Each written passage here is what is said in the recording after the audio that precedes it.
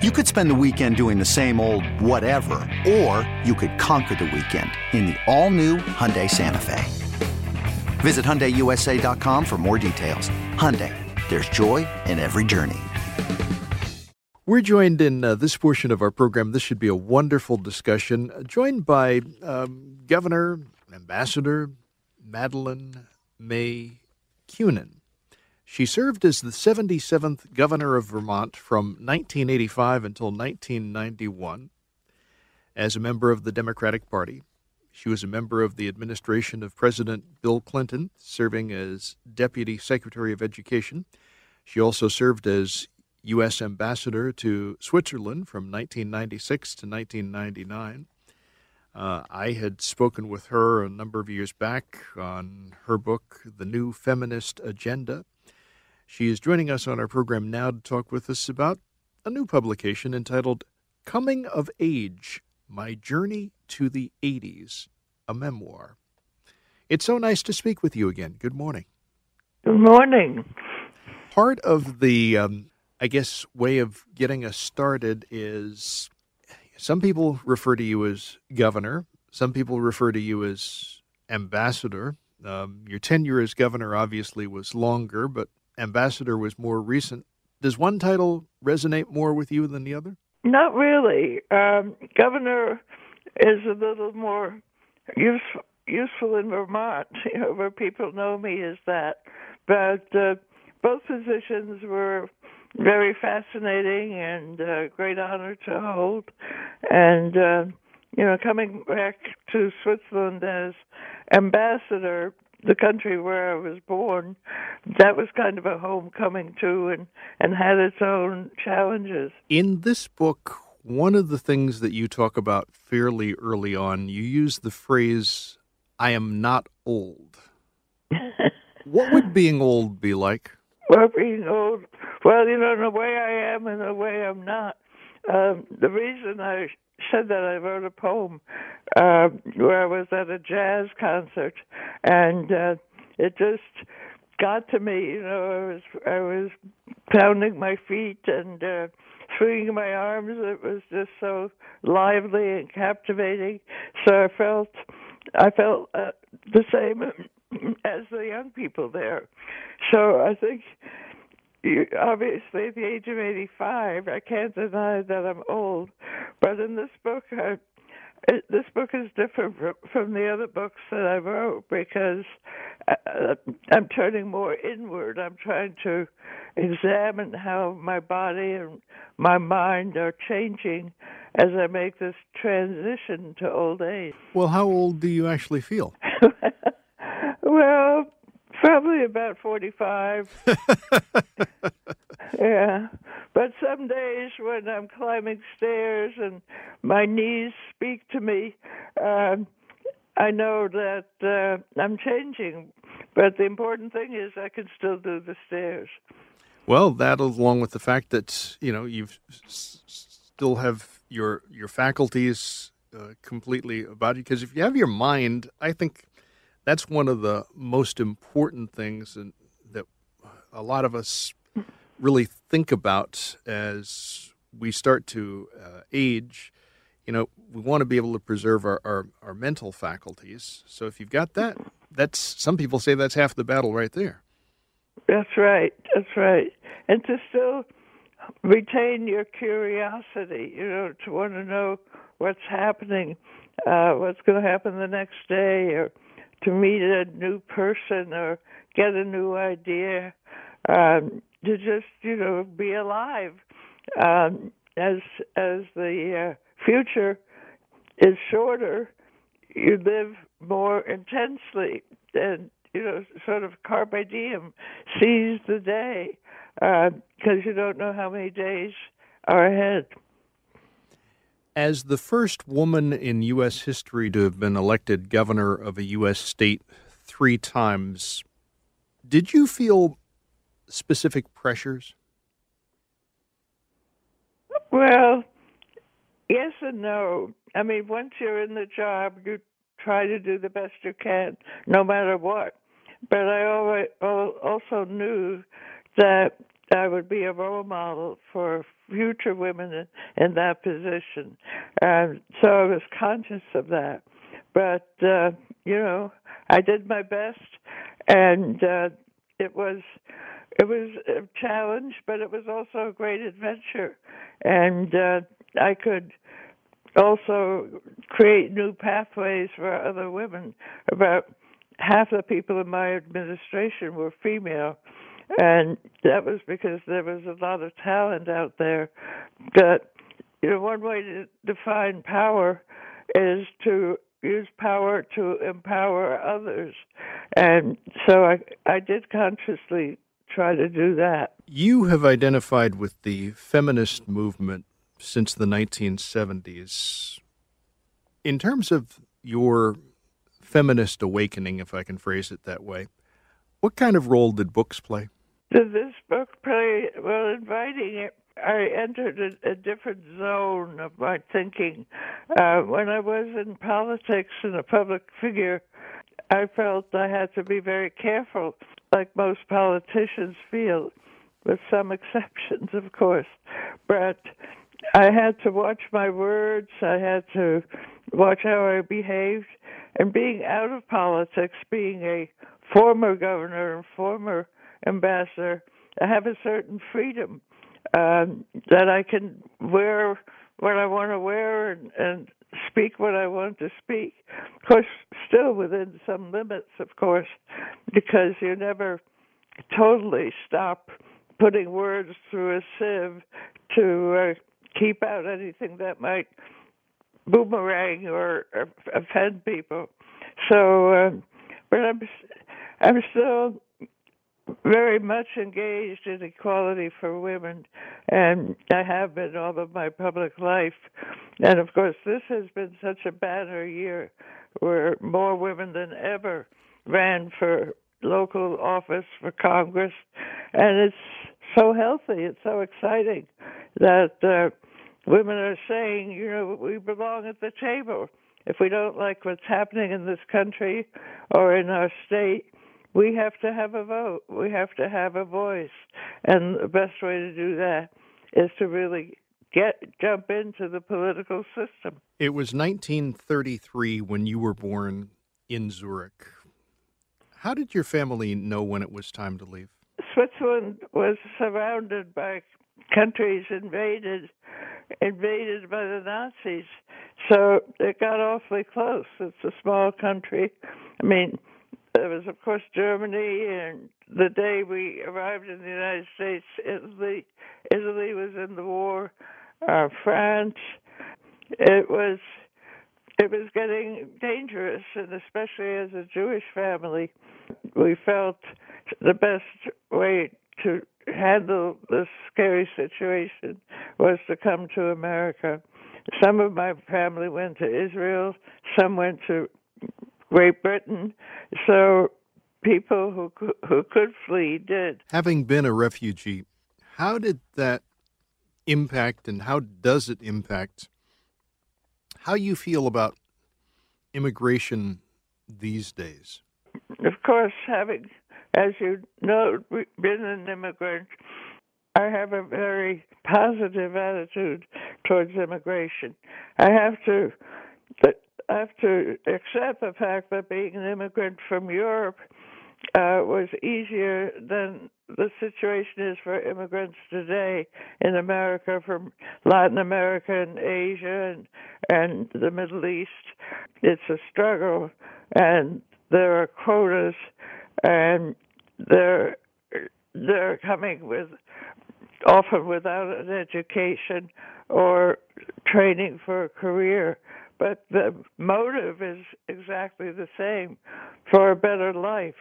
I mean, we were a middle-class family. My mother was a widow. My father died when I was 2. So it was different. But we couldn't. My mother spoke a little English, and I learned English pretty quickly. But I think being an immigrant also gave me that old-fashioned patriotic feeling about America. And my mother would say to me and my brother, anything is possible in America. And we believe that. And that was our attitude and our optimism. I mean, that's one reason I got into politics, because I believed that I could do that anything was possible in America. Now, you're not a Holocaust survivor, but you do harbor Holocaust survivors' guilt. How do you explain that? Well, members of my family were killed in the Holocaust, and aunt and uncle, and my father was German, though my parents lived in Switzerland, and on my mother's side they were French. So I don't know how many were killed, but I know that my aunt and uncle died in a concentration camp, and a cousin died at Auschwitz. So I was affected, and if my parents had stayed in Germany, I would be one of the victims.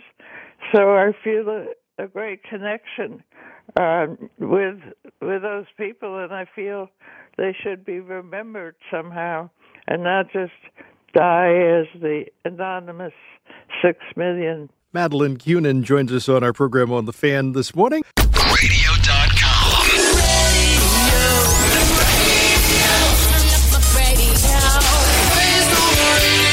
Radio.com. We're talking on our program with Madeleine May Kunin. She is someone who has had a very interesting lifestyle, to say the least. She served as the 77th governor of Vermont from 1985 to 1991 as a member of the Democratic Party. She was a member of the administration of President Bill Clinton, serving as Deputy Secretary of Education of the United States from 1993 to 1996. She also served as U.S. Ambassador to Switzerland from 1996 to 1999. She's written 3 previous books. She is joining us to talk with us about her latest book, Coming of Age, My Journey to the 80s, and she's our guest in this portion of our program. What did you know of your father's life before his marriage to your mother? Sadly, my father died when I was very young, 2.5, and he committed suicide, which is still a hard thing for me to say because it's such a loss even after all these years. I knew he grew up in a small rural town in Germany and was self-educated and became a successful businessman. He imported shoes from the United States and other places and had shoe shops in about 5 different cities. And unfortunately, he suffered from depression, and he was actually in World War I, where I now consider, having read about a little bit about him, that he had post-traumatic stress syndrome, and though they didn't have a name or a diagnosis for that at the time. Disposing of sentimental artifacts is something that most people have or will have to deal with. You have had some possessions that are of interest not just to you, but to the country. What was it like downsizing to prepare to move to where you now live? Well, I think every person who downsizes, it's a common practice as you get older, as you move into a smaller place or assisted living. It's each object has some meaning, like a silver tea set reminded me of my mother and my aunt, and reminded me that I hadn't polished it in years. Books go through various chapters of your life, so you're really shedding some of your history, but at the same time, you're kind of leaving yourself open for new experiences and a new kind of life. So it can be hard, but then it can be sort of liberating at the end. And that's how I describe downsizing. I describe different things that I've experiences, how my body is changing at this age. But in the book, I also try to be upbeat because I can still enjoy a sunset, and you have more time to enjoy things that are happening to you now. And I think it's just important to make friends. The hardest thing is when friends die and when family members die. And so it is a period of loss, but it is also a period of gain if you're fortunate enough to experience it. I don't want to make getting old just a happy experience, and it's your fault if you're not doing it right. I think you have to have a certain amount of financial security and have hopefully family and friends, and then the ability to make new friends. You founded an organization called Emerge Vermont. Would you tell us a little bit about the organization, why you founded it? Well, we've had a wonderful year. Emerge is also in other states, and what we do is we recruit and train women to run for office. We don't raise money for them. Other organizations do that. But women still believe most of the time that they don't know how to run for office. And we're so used to taking a course to tell us what to do in other fields, but there's no degree in running for office. So we teach people how to speak in public, how to run a campaign. And this year has just been fantastic as more women have run, and women of color and women who've had other careers like nurses or teachers. So it's a wonderful trend to help make democracy work, so that we are not ruled by, pardon me for saying it, old white men, which is the predominant portrait you see when you see members of Congress. At this point in your life, with the things that you've accomplished, your work, are you happy? That's an interesting question. Most of the time I am. Yes. I mean, I consider myself fortunate that I'm basically healthy and that I can still get out and do things and march in the Women's March when I did. And I have wonderful children and grandchildren and good friends. So I'm basically happy. That doesn't mean I never get depressed or I never get upset. I do. I'm a normal person in that sense. But fundamentally, yes, I am happy. Madeleine May Kunin, talking with us on our program. Coming of Age, My Journey to the 80s, the book. Thank you very much for joining us. Certainly good luck with this book, and good luck continued with your work and your life. Thank you. My pleasure. I'm Bob Salter, and joined by Dale McGowan on our program. Dale has an interesting background. He is a Harvard Humanist of the Year. He teaches parenting workshops across the country and serves as executive director of Foundation Beyond Belief. He's the author of 2 books previously. We're going to be talking about his latest book. It has a very interesting title, In Faith and in Doubt, How Religious Believers and Non-Believers Can Create Strong Marriages and Loving Families. The book is published by Amacom. It's nice to have you join us on our program, first of all. Well, it's my pleasure. Thanks, Bob. This latest book, what's the inspiration for it? Well, the inspiration for it was the growing number of people who are in these marriages, between religious believers and non-believers. And the initial inspiration was actually my own marriage. 23 years ago, I married a Southern Baptist, and I am an atheist. So right away it was a topic of interest to me, and as I got to know more people in that situation, I realized that some resources were really needed. What was the experience like, or what has the experience been like in your marriage? Our situation was interesting. This is one of the reasons that it didn't occur to me to write the book for some time. We had very little conflict. You would think that a Southern Baptist and an atheist would have nothing in common, no basis for building a relationship.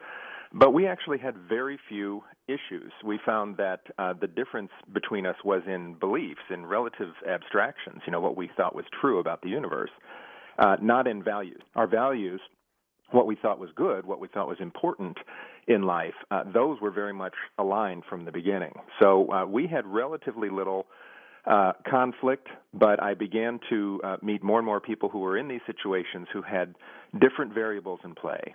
And they frequently ran into a lot of conflict. So I wanted to see what the difference was between my relatively tension-free marriage and somebody else's that sometimes ends in divorce. When you say they had, these sort of things that were issues, what kinds of issues? Well, the issues range from, interpersonal issues between the couple.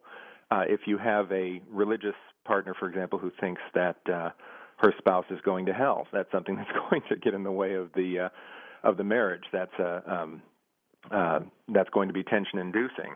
If you have an atheist who thinks that a religious partner is not intelligent, that's going to get in the way.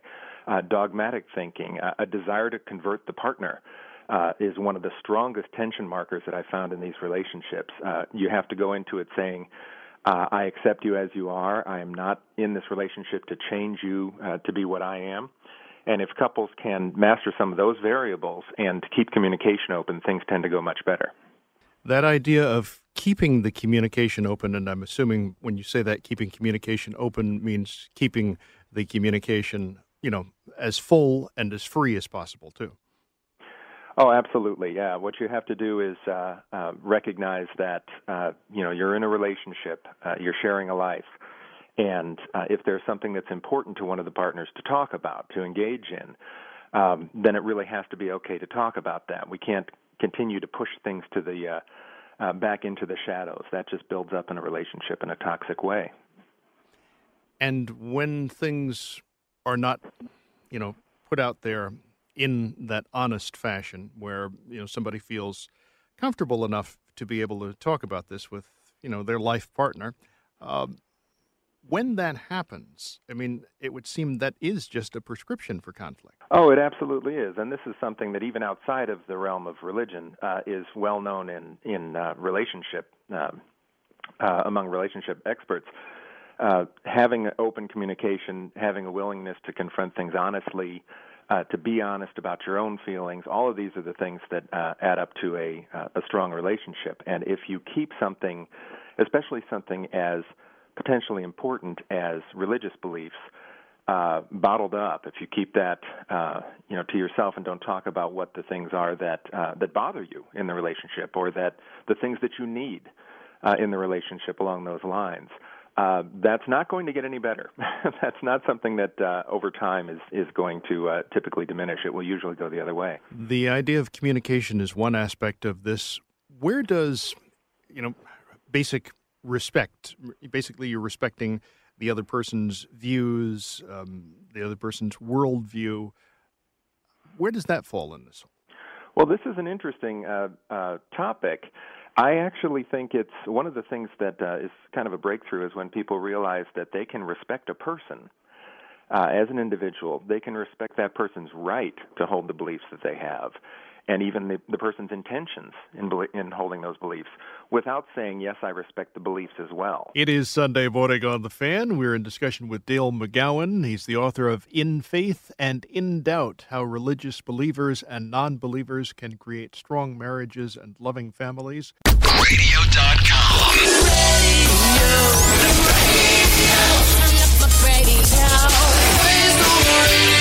Radio.com. We're joined in this portion of our program by Dr. Ronald Kaplan. Dr. Kaplan, in his background, is an obstetrician, gynecologist, and medical author. He is joining us on our program in his role specifically as the author of The Care of the Older Person, an Invaluable Resource for Care Providers. Now, just saying that title has probably got a lot of people's attention as well. First of all, it's nice to have you join us on our program, Dr. Kaplan. Well, it's great to be with you. Thanks for having me. You know, when we talk about this idea of society getting older, and there are a lot of people in society getting older, because as many people say, you want to get older because the alternative is not the greatest thing to consider. For somebody who's taking care of someone who is an older person, how challenging an experience can that be? Well, it can be very challenging. It depends the way you look at it. Right now, there are 50 million of us including me, in the United States alone. And there's a predominance of women over men in that statistic. And it can be challenging for a lot of reasons.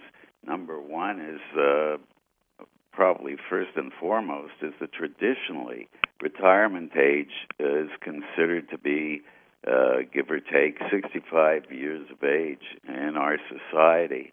And the reasons for that are very interesting. Namely, about 150 years ago, a German diplomat decided, it was von Bismarck, he decided that the average age of death of his workers in Germany was about 67, so that if he retired them at 65 with some kind of a bonus or payoff, then he could hire younger people and come away with much less money because, of course, younger people started a lower wage and then gradually worked their way up, or that's the way it was then. So we somehow, for 150 years, have kept this same idea in our heads that at 65 you lay off people, and that's rapidly becoming obsolete.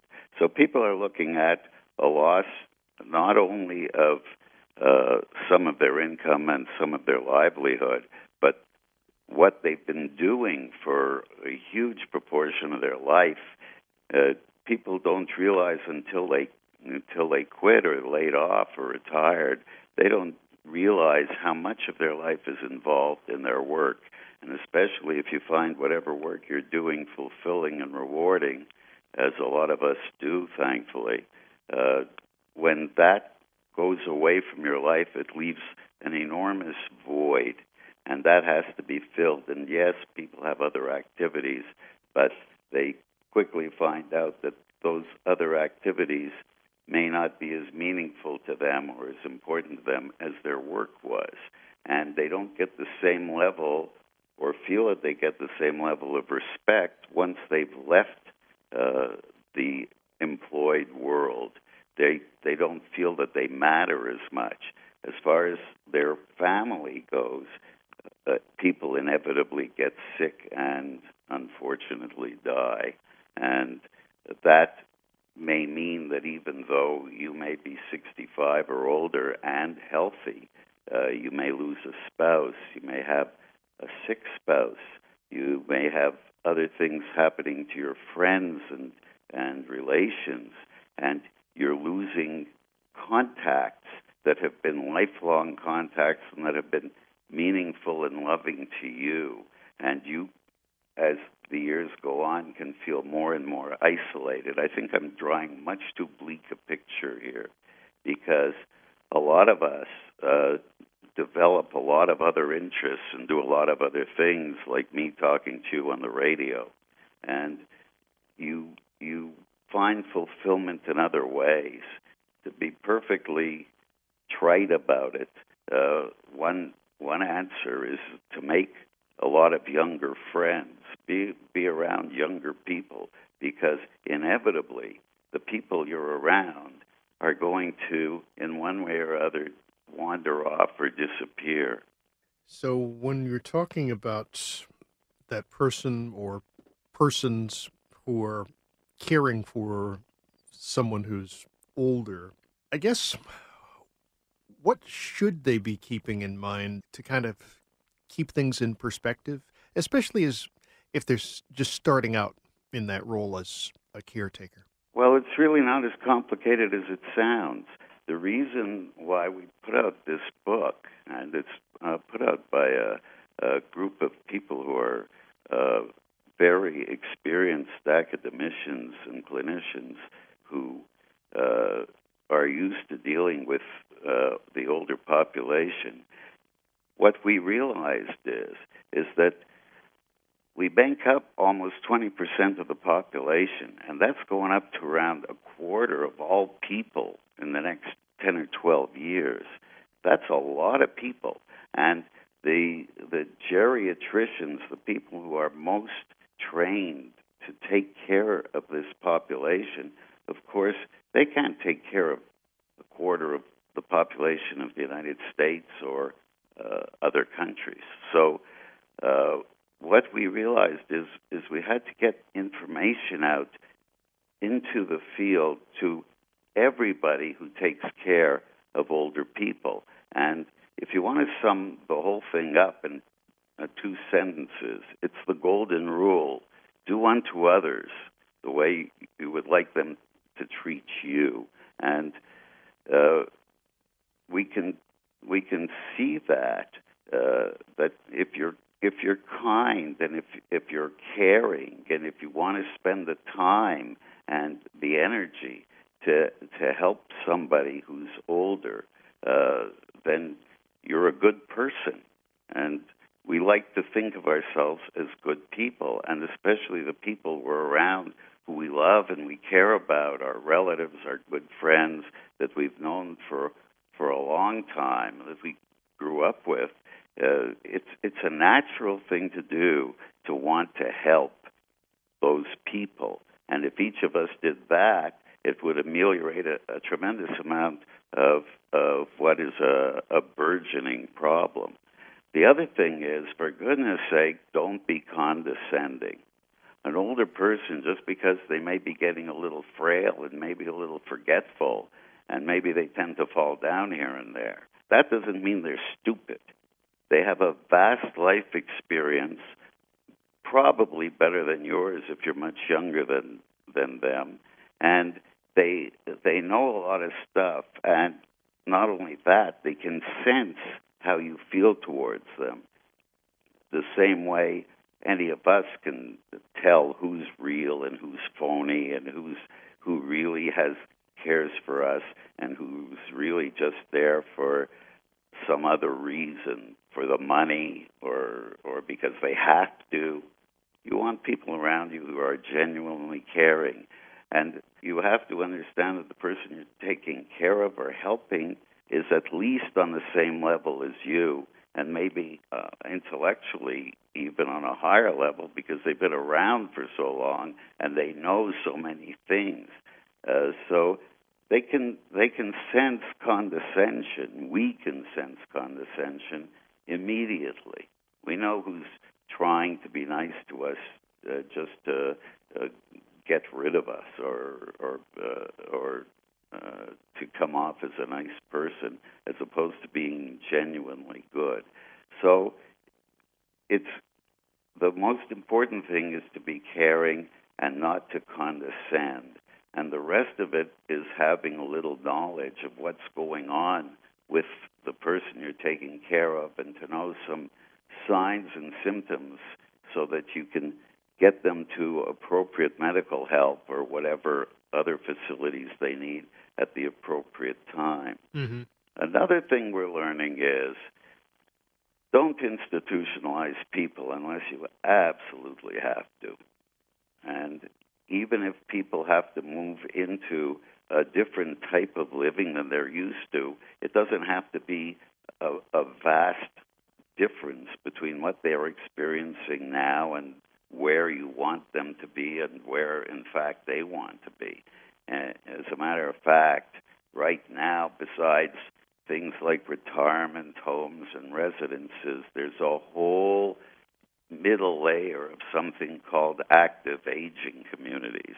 This is for people who are physically adept and they're mentally active, and they don't need to be in some kind kind of a home. All they need is a nice place to be with a lot of ability to do exercise and to have fun and to get together and to pursue their lives. Dr. Kaplan, the author of The Care of the Older Person, an invaluable resource for care providers. And we were talking about older folks and making decisions that are important and that are basically life-changing, and sometimes making a decision to give up a career. Some of your colleagues in the medical community making that decision not to go back into an operating room again. And many of us have made that decision. We make it for ourselves. It's very, very rare that the medical staff or the governing board of a hospital or the federal or state authorities have to come in and say, this guy's got to stop because he's a menace to society. And those are the things you read about in the paper, hear about in the news. It's very, very rare, right? It's most of us are smart enough and wise enough to make a decision that we're here to help people, and the day we feel that we're not helping people 100%, that's the day we walk. And we all make that decision voluntarily. It's an old concept, but a good one. So, yes, if at some point you're on the road, right, and you're driving your car, and you say, geez, I'm not seeing too well here, so you stop driving at night. How many of us make that kind of a decision? Nobody tells us to stop driving at night, right? But you say, okay, maybe I'm not as good on the road as I used to be at night. A lot of people, younger people, love to drive at night. There's less traffic. The illumination is good. The truck drivers who are on the road are generally pros, so they don't do anything stupid usually. So it's a great time to drive. But at some point in your life, you say, okay, I'm not going to drive anymore at night. And you make that decision. Nobody makes it for you. If you're a wise person and you have your wits about you, then you make that decision. Again, I would say it's relatively rare that somebody has to take away your car keys and or that the state authority has to say, guess what, we're not issuing you a new driver's license, or worse, we're revoking your driver's license, right? Mm-hmm. So I think that it's important for the individual and for the society, really, that we all have that freedom of choice and we make the right decisions for ourselves and for our friends and neighbors and the greater society, that what we're here for is to do good, not harm. And now, if you're in the situation, I think the other thing that maybe you're getting to, so maybe I'll get to it first, is that I think we should all be prepared for eventualities that might happen to us, a hospitalization, a major sickness, death. Mm-hmm. So many people die without a will. Make a will. Make sure that there's some kind of an orderly transition.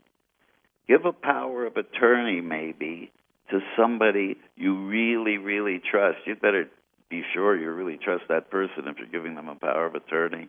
And it could be limited or it could be unlimited, depending. And it could be the type of power of attorney that only comes up, say, if you are in a debilitating sickness, then that person is not allowed to take over until you're hospitalized and some doctor has attested to this, something like that. And we should all have, you should have something called a living will. You should be able to, even if you're unconscious, that there doesn't have to be a huge discussion about whether to keep you alive interminably or let you go. I think these are things reasonable people can do, and you'd be amazed how many people don't do that. Maybe a majority don't do all those things. Dr. Kaplan, thank you very much for your kindness with your time and the information you've shared with us. I know this information is very valuable for the folks listening to us this morning, too. Well, I really appreciate it, and I really appreciate you getting this information out there because I really think it's important. Thanks. Rick Wolf's along with the Sports Edge program after our 8 o'clock update. Ed Randall's by talking baseball after our 9 o'clock update here on The Fan. Radio.com.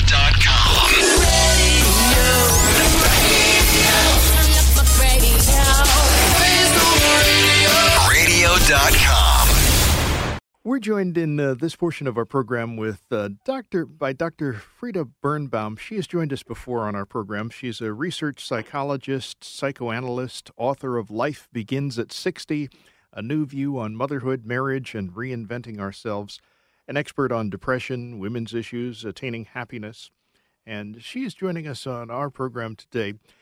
Well, we're going to be talking about the relationship with one's dad or father in adolescence and the effect that that has on your mental health as an adult. It's nice to have you join us again on our program. Good morning. Thank you so much. Good morning to you. That idea of the relationship with one's father in adolescence having an impact on one's mental health as an adult, is that surprising to some people when you mention that? It's absolutely surprising. Most people feel the mother plays the major role. But guess what? Research is showing today that fathers are the ones that have the biggest impact on both daughters and sons. That's surprising, especially on daughters and sons. Daughters and sons, because what happens is when a daughter has the impression that she's being supported for her career rather than being supported because she looks beautiful or she is pleasing and taken care of, that has a huge impact as well on how she sees herself through her father, the opposite sex.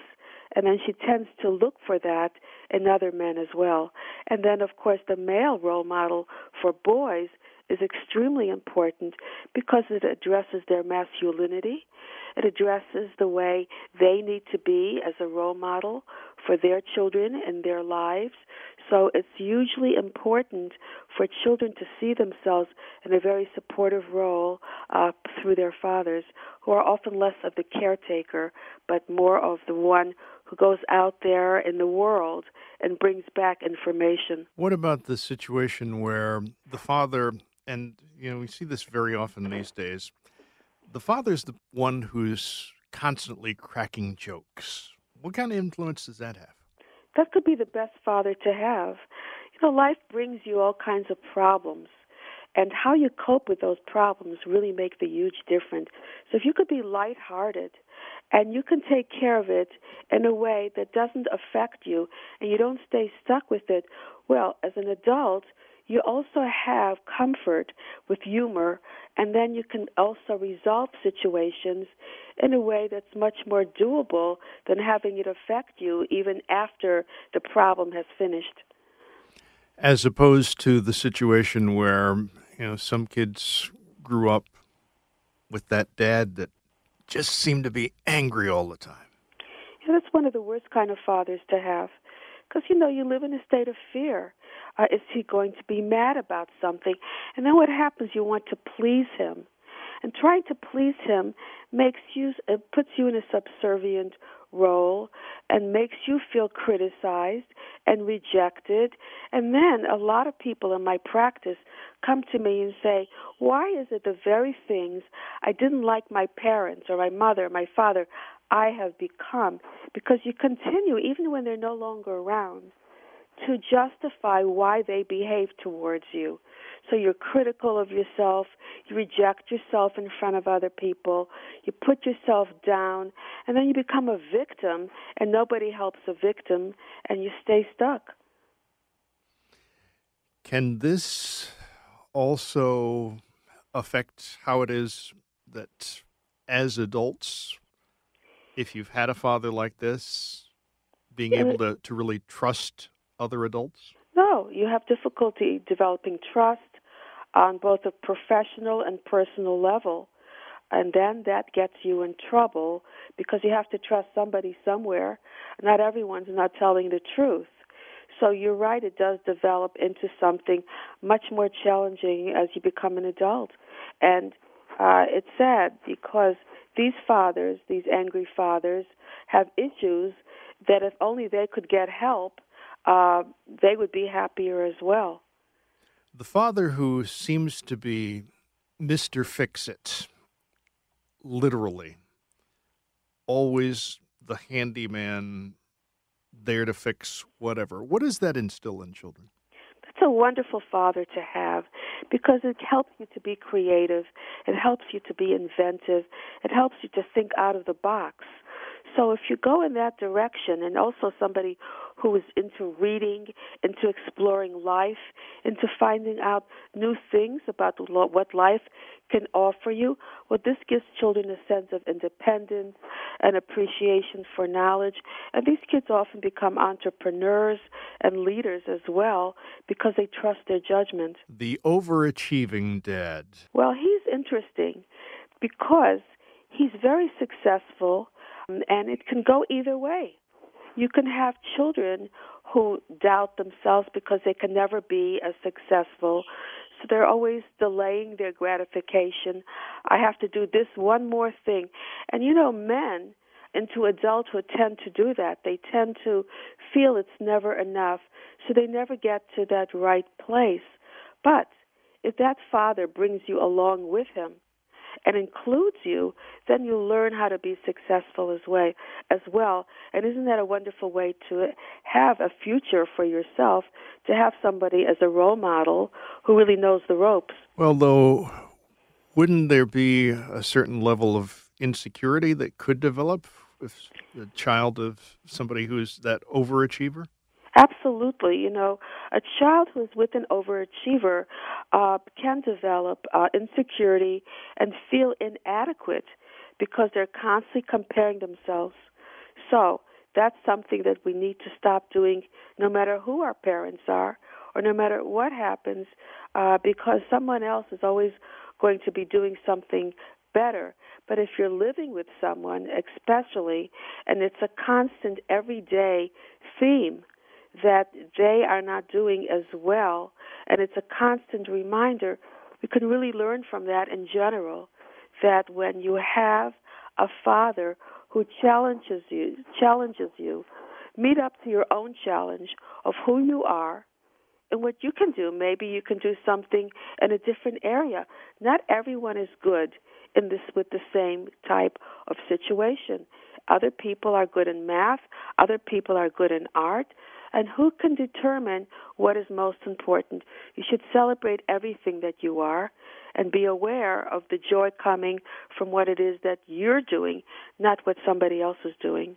What about the situation where you've got basically a helicopter parent in the dad? That's a very interesting kind of father because he's going to become the coach. He's going to be doing your artwork for you in school. And in a sense, you won't be able to fail because he's going to be right there picking up the pieces. But what happens as an adult, you don't fail, well, it's difficult to succeed if you don't give yourself the opportunity to try, and that is the prerequisite for succeeding. So these fathers need to step back, relax, and help the children make decisions for themselves so they can develop without having this codependency on other people. The father who's an alcohol or drug abuser, the effect that has on the children. Well, this is something that's genetic. This is something that's very difficult to change. So we're talking about an addiction, and these parents are absolutely poor role models, and they themselves need guidance, and they have difficulty giving that to their children. Love, the children need love, unconditional love, and guidance. So they could often develop, the children of these fathers, obsessive-compulsive behavior, codependency, and even become I can't speak today, addicts themselves into adulthood. But here's another opportunity to take that type of addictive behavior, obsessive-compulsive behavior, that you really can't help. As I said, it could be genetic, but change it into something else. You can go into a field that helps you to be obsessive with, let's say, computer science, where you could really reach all kinds of levels of accomplishments and achievements, and it doesn't have to be negative. Because, our younger generation, the millennials, are very addicted to the computers and to looking at what is going on through the world, through computers, and they are obsessive-compulsive. But then again, if they can help with technology and make changes in the world, how great is that? Mm. The situation with senior citizens where their health is improving, but at the same time, rates of depression and anxiety are rising. How can that be? We have so many things going on today in our world. Now, you said seniors? Mm-hmm. Seniors really are very interesting people because they have a lot of wisdom to offer. And today we're living younger longer. So they also have the youthfulness on their side. But, depression comes from not having control often. And when you have to worry about your health benefits, relationship problems that often change, what it is that you're financially benefiting from, and you're limited to making choices with those finances. So life does have its challenges as you get older. But, it's really what defines you is having some kind of passion for what it is you're doing and being productive in some way, giving, and not necessarily having to get back, but that's just the joy of giving that can make all the difference in the world, because it really isn't about money. It's more about the feeling you have of making some kind of difference to other people that really brings joy and can help with depression. Rick Wolff is along with the Sports Edge program after our top of the hour update at 8 o'clock. Ed Randall is by talking baseball after our 9 o'clock update here on The Fan. Radio.com.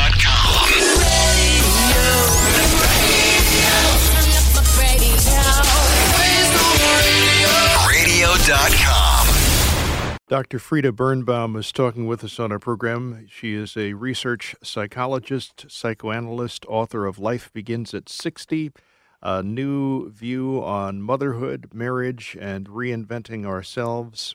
She's an expert on depression, women's issues, and attaining happiness. Final thoughts in our discussion today, and this deals with teens and sexting. How do parents get a handle on this? There's certain apps, first of all, that can really identify this, certain words that are used and block the people, as well as having a relationship.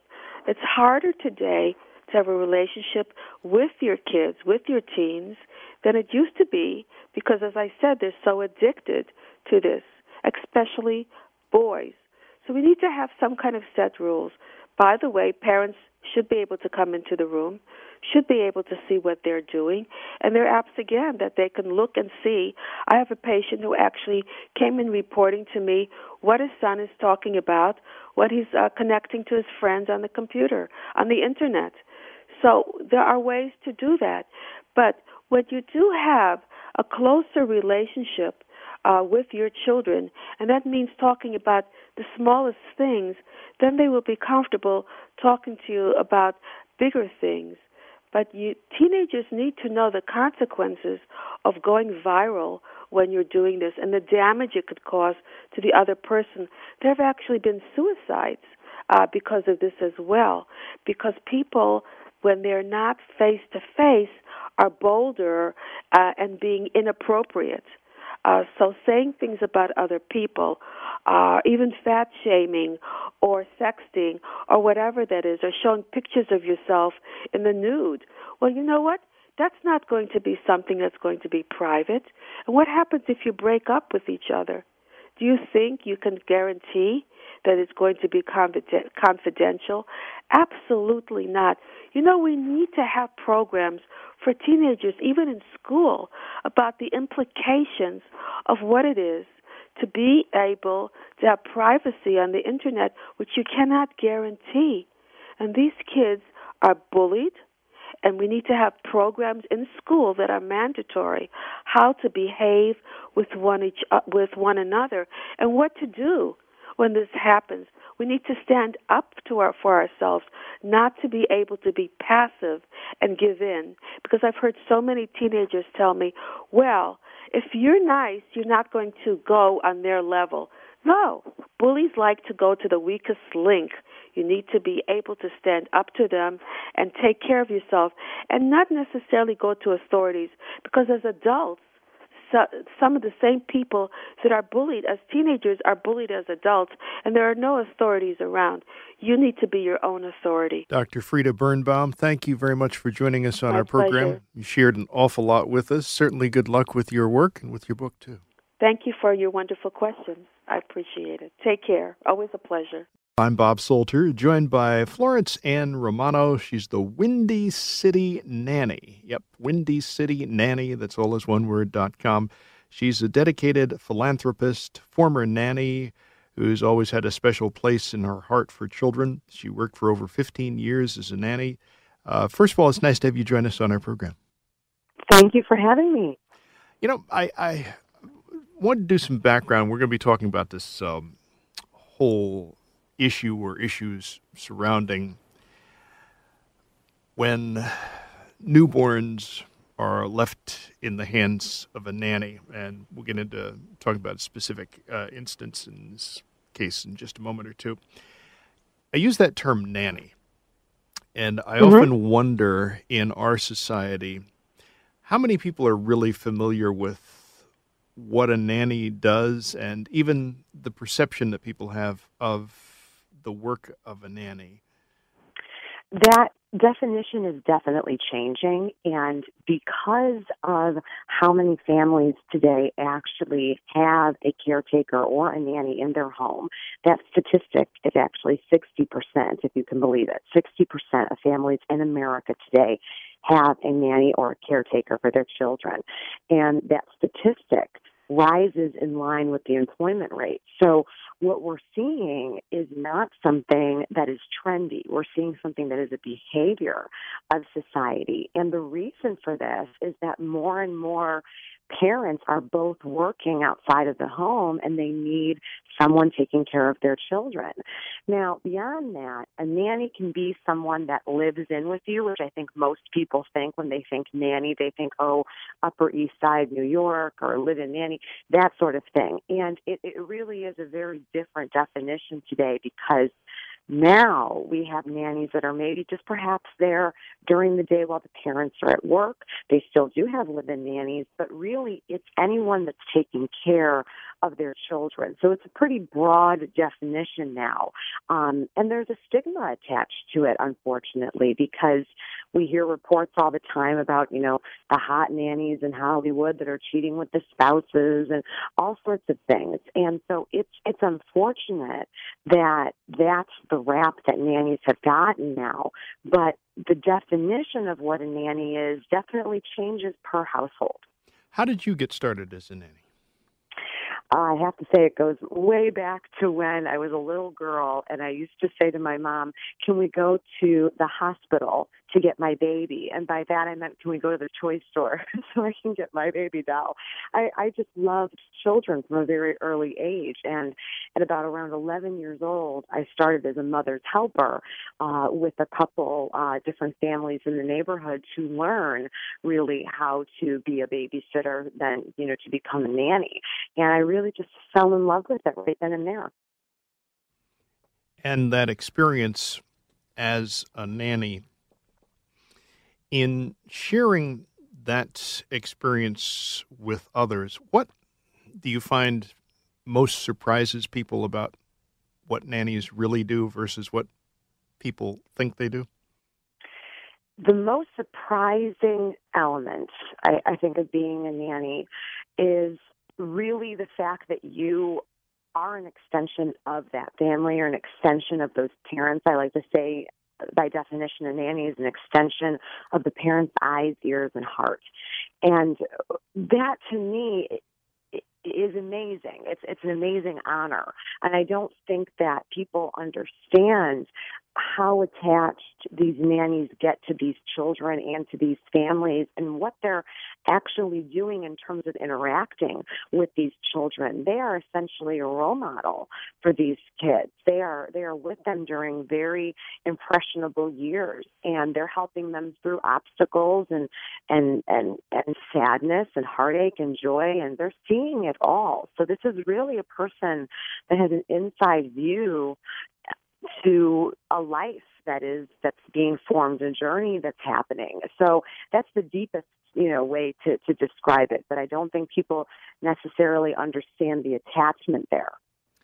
Sharing your experiences in a book, which you did in Nanny and Me, which was officially published by Mascot Books in 2015.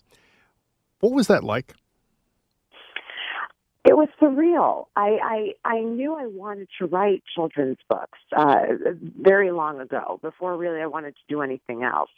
And I thought to myself, what am I going to write about? It's just going to have to come to me organically. And when I looked at the children's book market and I saw that there really wasn't anything out there that spoke to the child specifically in this situation about what happens when mom and dad go to work and who stays home with you, I felt that it was a huge disservice to the most important person in the equation, and that's the child, because there are so many questions associated with this process, with the parents leaving. The child looks inward and thinks, is it because mom and dad don't love me? Or, why other moms stay home? Why is it mine? Other dads stay home? Why is it mine?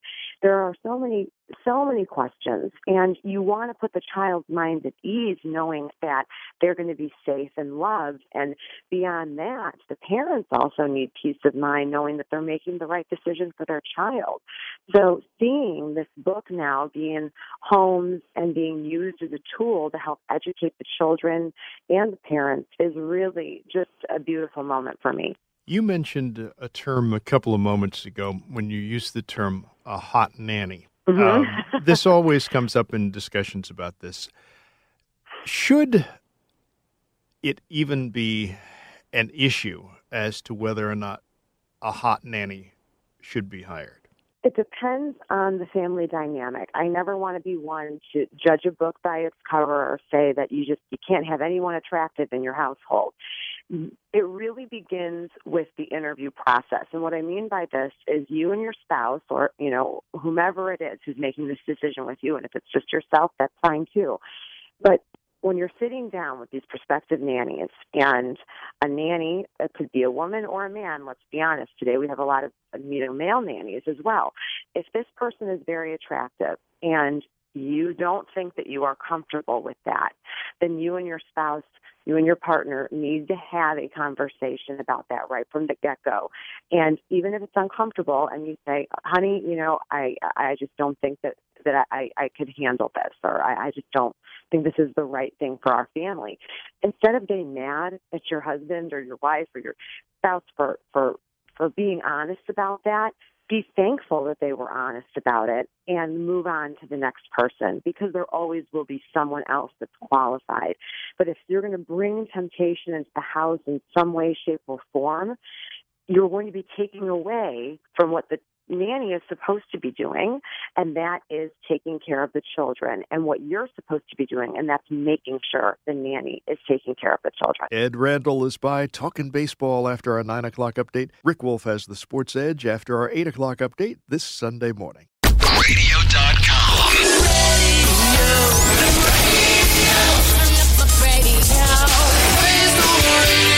Radio.com.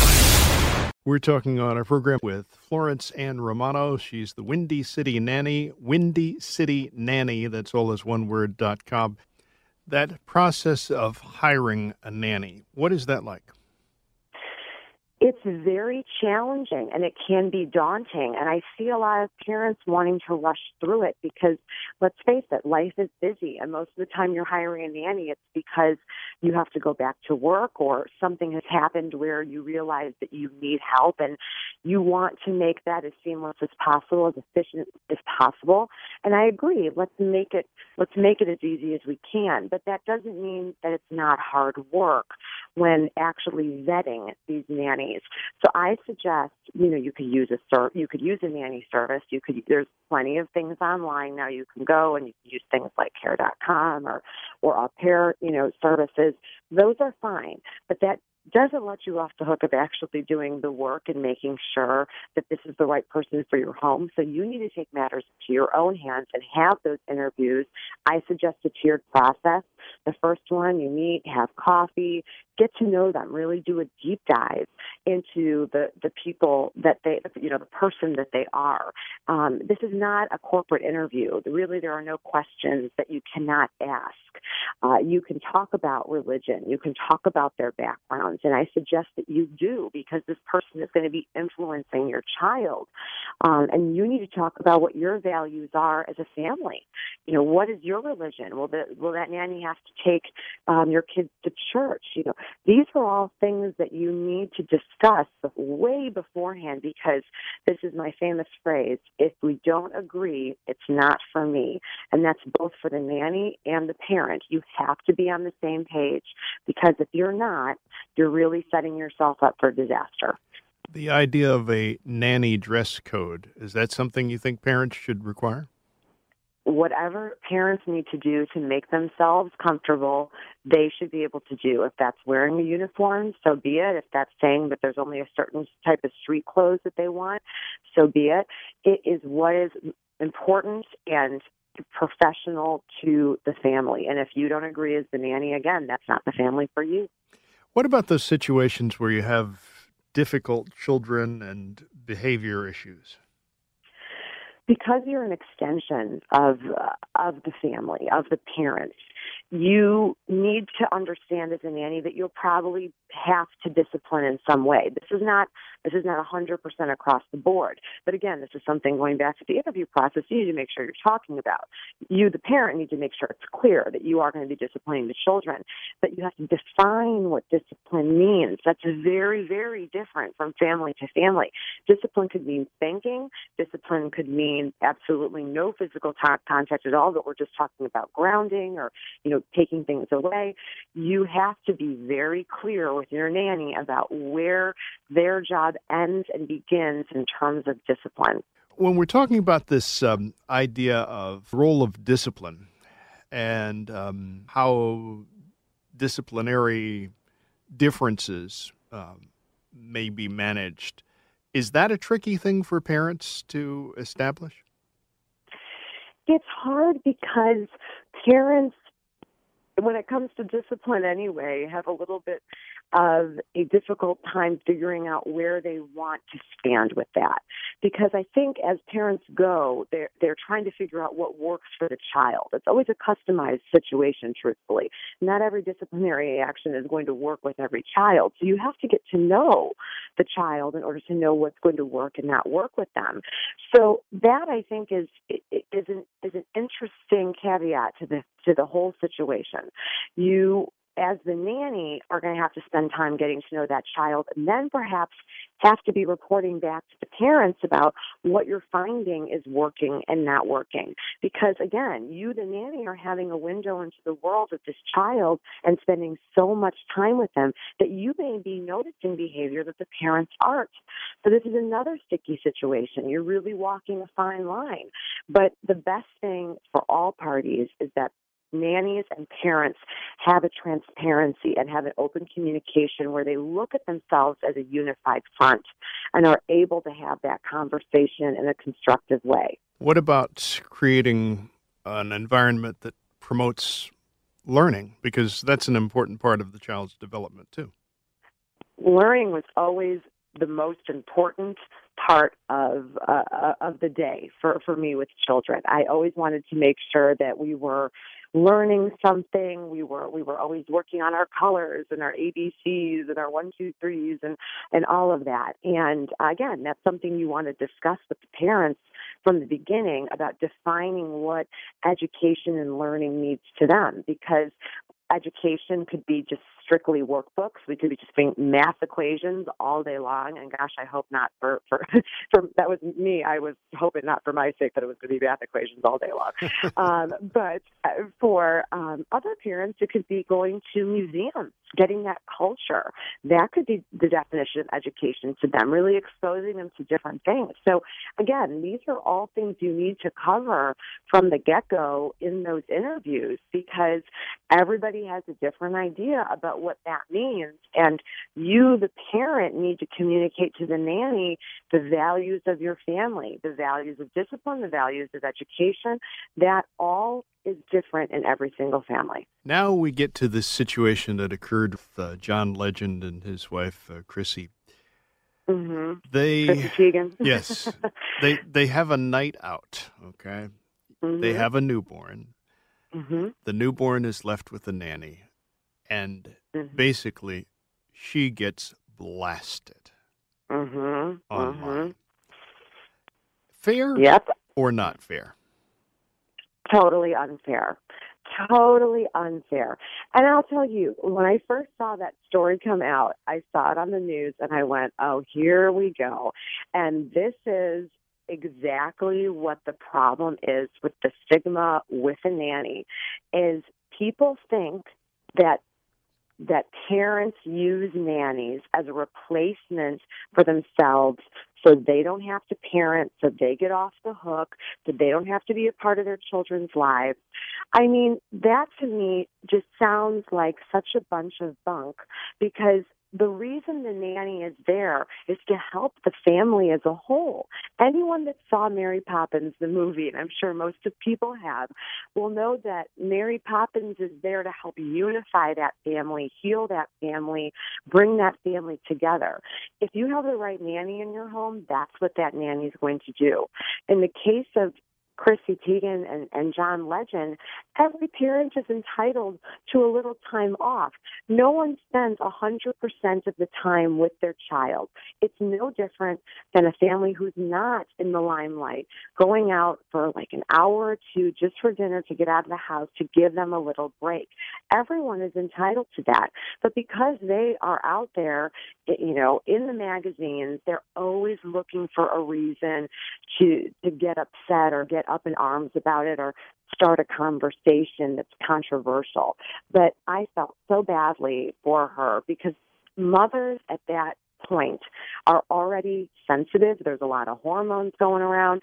And the worst thing a new mother can ever hear from someone is they think that they're doing the wrong thing for their child. Imagine, you know, being a celebrity and then hearing from, you know, hundreds of thousands, if not millions of people saying, gosh, you're such a bad mother, and getting a finger pointed at you like that. That's embarrassing, and it makes you feel bad, as strong as she might be about it. I felt very badly for her just as a mother, regardless of her celebrity status. That was very wrong, and I think very just unfortunate for her as a new mom who's trying to do the right thing for her child, who loves her child so much, and she's getting blasted for it, making it sound like she's a bad mother and doesn't care. What about that whole idea of just the importance of some free time for a new mom? A new mom, the things that go on in that poor new mom's head, it's all about this new child, this new life you're in charge of. And that is a daunting, exhausting, beautiful task that you now have in front of you. But the only way for someone to do their job well is to make sure they have a little break here and there. Any of us, you know, anyone with jobs, it's important that on the weekends you get a little downtime, you get a little vacation time. Why? Because recharging is important for you and for you to do your job well and to be, you know, a member of society that is, you know, proactive and professional and engaging, all these things. The only way to do it is if you have a little break. And that goes for parents, too. Every parent deserves a break. And when we talk about the idea of the benefits of having a nanny, and this will kind of bring us full circle in our discussion. We're talking with Florence Ann Romano on our program. She's the Windy City Nanny, Windy City Nanny, all is one word.com. What would you point to as the benefits of having a nanny? Depending on the situation, if you're both working, both parents are working, or sometimes there are nannies in the home, and this is also controversial, where the mother is not working or the father is not working and there is still a nanny in the house. It's not up to anyone to judge what you need to do to make your family whole, to make your family work. But having a nanny is going to complete your family in the way that your family needs it completed. If there's a void that needs filling and the nanny is doing that, then that's a beautiful blessing for your family. It can help educate the child. This nanny can help bring a little bit more efficiency to the family. This nanny can help bring another a role model into the fold. There are many different benefits to having a nanny, but the most important thing to remember is that a nanny is there to help the family function. And you, the parent, need to decide what that person looks like, who that person is, how do they fit in the family. You make the rules as the parent. And it should be a beautiful and wonderful experience. And this person should be a part of your family and an extension of you. And if you can do that, then you're going to be set up for a lifetime of memories, and it will be the best thing you ever did for not only your children, but you as well. Florence Ann Romano, the Windy City Nanny, our guest this portion of our program. She is also the author of Nanny and Me, published by Mascot Books in 2015. Thank you very much for joining us. Certainly good luck continued with your work. Thank you for having me. Well, a fine howdy-do, and that'll do it for us, too. We're wrapped up on our program. We make way for Rick Wolf in the top of the hour update. It precedes him. The Sports Edge program follows that. After our 9 o'clock update, Ed Randall is by. He'll be talking baseball here on The Fan. This episode is brought to you by Progressive Insurance. Whether you love true crime or comedy, celebrity interviews or news, you call the shots on what's in your podcast queue. And guess what? Now you can call them on your auto insurance too with the Name Your Price tool from Progressive. It works just the way it sounds. You tell Progressive how much you want to pay for car insurance, and they'll show you coverage options that fit your budget. Get your quote today at Progressive.com to join the over 28 million drivers who trust Progressive. Progressive Casualty Insurance Company and Affiliates. Price and coverage match limited by state law.